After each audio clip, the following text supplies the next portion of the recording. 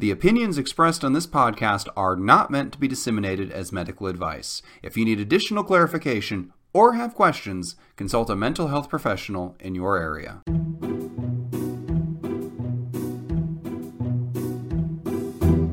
Hello, and welcome to 10 Minutes to Save Your Marriage, the podcast where a comedy writer, that's me, and a psychologist, that's Steve, that is me, talk through your relationship issues and try to solve them in 10 minutes or less. How are you doing tonight, Steve?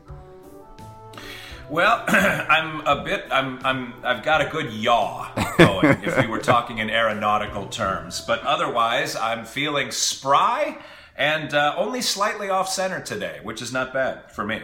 Well, that's good to hear. That's about as close to normal as you ever come. So let's go ahead and jump in here and take advantage of it while we can.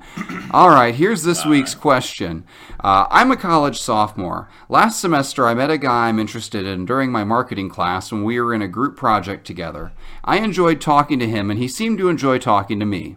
I messaged him in July to ask how his summer was. We both kept the conversation going by asking the other a question at the end of each message, so I assumed he didn't mind talking to me. Eventually, he did end the conversation, but said we should definitely catch up when we got back on campus.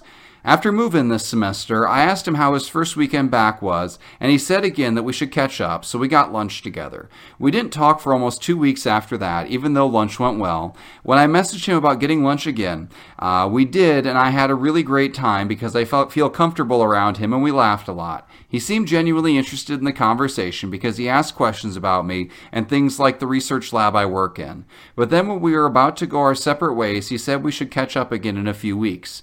I was disappointed because I prefer to hang out more often. To try to encourage this, I messaged him about a week later, which was this past weekend, to wish him good luck at a conference and asked him to tell me how it went. He thanked me and said he would, but he hasn't responded since, even though the conference ended on Sunday and it's Tuesday. I don't understand why he seems to enjoy hanging out with me, but then he doesn't want to hang out very often, with no communication in between. Assuming he ever messages me back, is it worth trying to continue a relationship with him? I know he's probably not interested in me romantically, but I at least like to be friends who see each other more often. How can I let him know I want to hang out more often? Is it even worth pursuing? He's a business major. I'm a psych major, so maybe he thinks thinks of our friendship as more of a networking thing. All right, take it away, Steve. Well, I'm glad that she came to the insight that it's probably not going in a romantic direction. Because, James, it's not going in a romantic direction. And her question is, why does he want to hang out with me? And she's 19, and so you and I are a little older. We have the benefit of some experience, and we're not emotionally entangled. So we have more of a 30,000-foot view of the real estate here. That he's hanging out with her. Why? Okay, so why is she a psych major would be my question. And the answer is probably because she enjoys talking to people and is a good listener, and she likes to reflect back things that stroke people's egos and make them feel like their problems can get aired out. He's basically getting a free pseudo-therapy session every few weeks. And I think, of course that's why he's probably wanting to hang out with her. If she wants to be friends, my suspicion, just given the amount of energy that she's put into trying to maintain this, if they were ever going to be friends, she would have to demand equal time with him when it comes to giving and taking. And that may not be tolerable on his end if there isn't a romantic angle that he's playing. Because right now he's getting his cake and he's eating it too. Most people talk about that in terms of sex, but there is, as we've talked about over the life of this show, there is an emotionally intimate part that they crave. And I think she's filling some of that for him.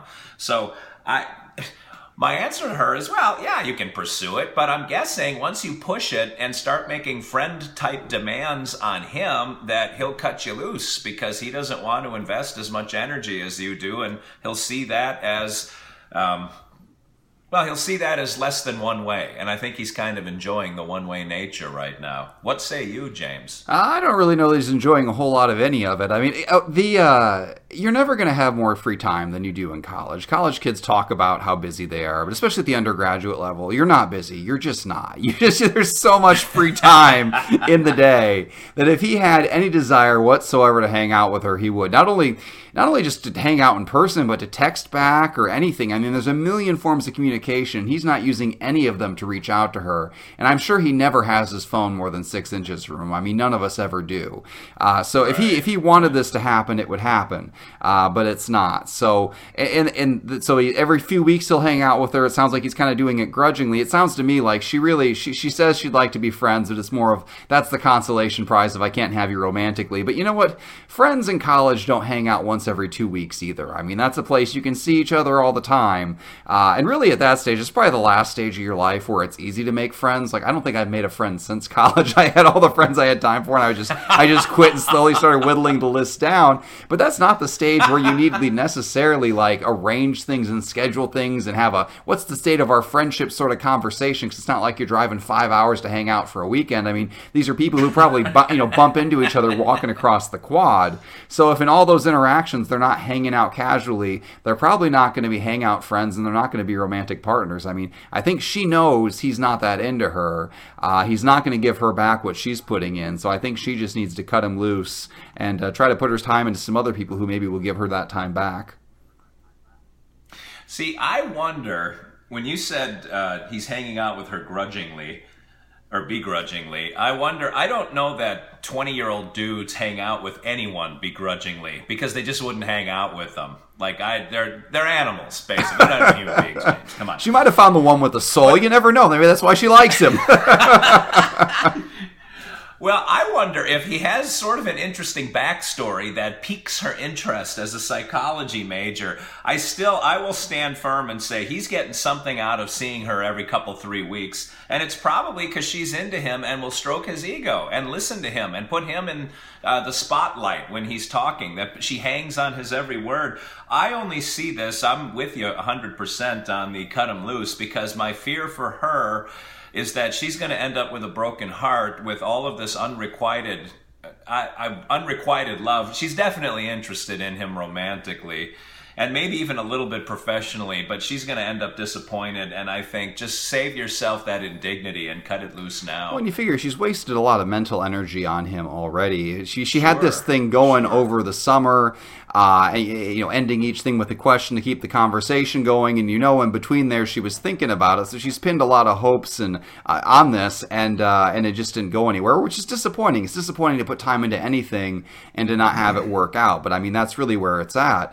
And I know in college in particular, I mean, if the romantic angle failed and they were going to hang out, I noticed that when they meet, they're meeting like one-on-one. Like in college, I almost never had dinner in the cafeteria with anyone. Now, I went to a small college where, it was just one cafeteria. But anytime you sat down, it was a table of 4 or 6 or 8 people all hanging out. We kind of had our groups. And I can count on one hand the number of times where it was just me and one other person. And you notice when they go and hang out, when it's just the two of them, he's not bringing her in to hang out with her friends. I mean, if they were going to go the friendship route, like, oh, come hang out with me and the guys or whatever. This is my social group. He's kind of keeping her separate. So an alternate theory is maybe he already has somebody. Maybe he's stringing her along, but he doesn't want to introduce her into his wider social group. She didn't say anything about his friends or anything like that, but the effect is the same. I mean, either way, he's not really letting her into his inner circle. He's not really letting her into his life. And I think she understands fully what's going on. She just needs somebody to give her the final nudge and say, yes, you're right. You need to move on.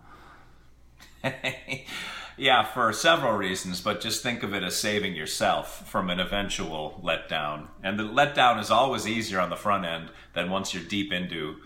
She's already too deep, but once you're even deeper into it, yeah. The reason you didn't hang out one-on-one, if there was a girl that was kind of interested in you, would you have had lunch with her? You know what? It's funny how I met my wife. It wasn't even supposed to be a date. I thought she was into my friend. She showed up. Me and one of the guys I met on campus there were just sitting. She came up and said she was going to proofread his paper, and then she's like, oh, are we going to have breakfast tomorrow? And he's like, yeah, okay, we'll have breakfast tomorrow. But me and him had already made plans to have breakfast tomorrow. I was like, what's going on? He's like, well, tell you what. And I was like, is this a date or what are you two doing? He's like, well, why don't you just show up? And I was like, all right, I'm just going to show up. So I showed up, and the three of us ended up hanging out the whole day together. It was kind of incredible. We went and we took my car and we drove around rural Indiana from our small college. Had a day to kill. We ended up, we stumbled across some World War II reenactors. We got behind a World War II Army Jeep full of World War II soldiers, and we followed it to the farm, and it ended up being a professor from our college having a full reenactment. It was a really cool day. And it was, I made it a point. I'm not going to hit on this girl. I was horrible at it anyway. I'm not a ladies' man. I'm the opposite of that, because I think, her and my friend are going to hit it off. So I just completely tried to not do anything, and then we hung out more and more, and then finally we dropped the friend, and it was just me and her, and that's how I met my wife. But yeah, even then, even after that, me and her very seldom had lunch one-on-one. It was almost always with that wider group of friends. But again, we didn't go to a big college, so maybe if you go to a giant campus where you only know one or two people in your cafeteria, maybe it's different. But for us, it was definitely always a group thing. Man, you got the best stories. I tell you what, Breakwell, you're a natural storyteller. That was fantastic. I've got like 6 stories total. We just haven't had enough podcasts to run through them all. Someday we're going to get to the point where I repeat, baloney. and then we'll be out of it. But I think we wrapped this one up pretty well. Do you have any closing thoughts? Yeah. No, I think we covered it really well. And more power to her for at least recognizing it before it really gets bad for her. Like if she did something and made a move and then was just embarrassed about it afterwards. Right now, it's fine. She can just back out and channel her energy into a better direction. Yeah, for the question asker or the listener, the letter writer, whatever our term is here, I think you've got a lot of self-awareness. It was a great move to recognize this so early, and I think you did the smart thing and saved yourself a lot of trouble in the long term. So if you have a relationship question, dear listener out there, all 8 of you, and you'd like to have us solve it, write into James Breakwell at explodingunicorn.com. That's Exploding Unicorn with the E, and we will do our best to resolve your relationship issue. It doesn't have to be romantic. It can be coworkers, it can be parent-child, whatever it is, just a relationship between 2 human beings, and we'll take a crack at it. And this has been 10 Minutes to Save Your Marriage, and that's 10 minutes of your life you'll never get back.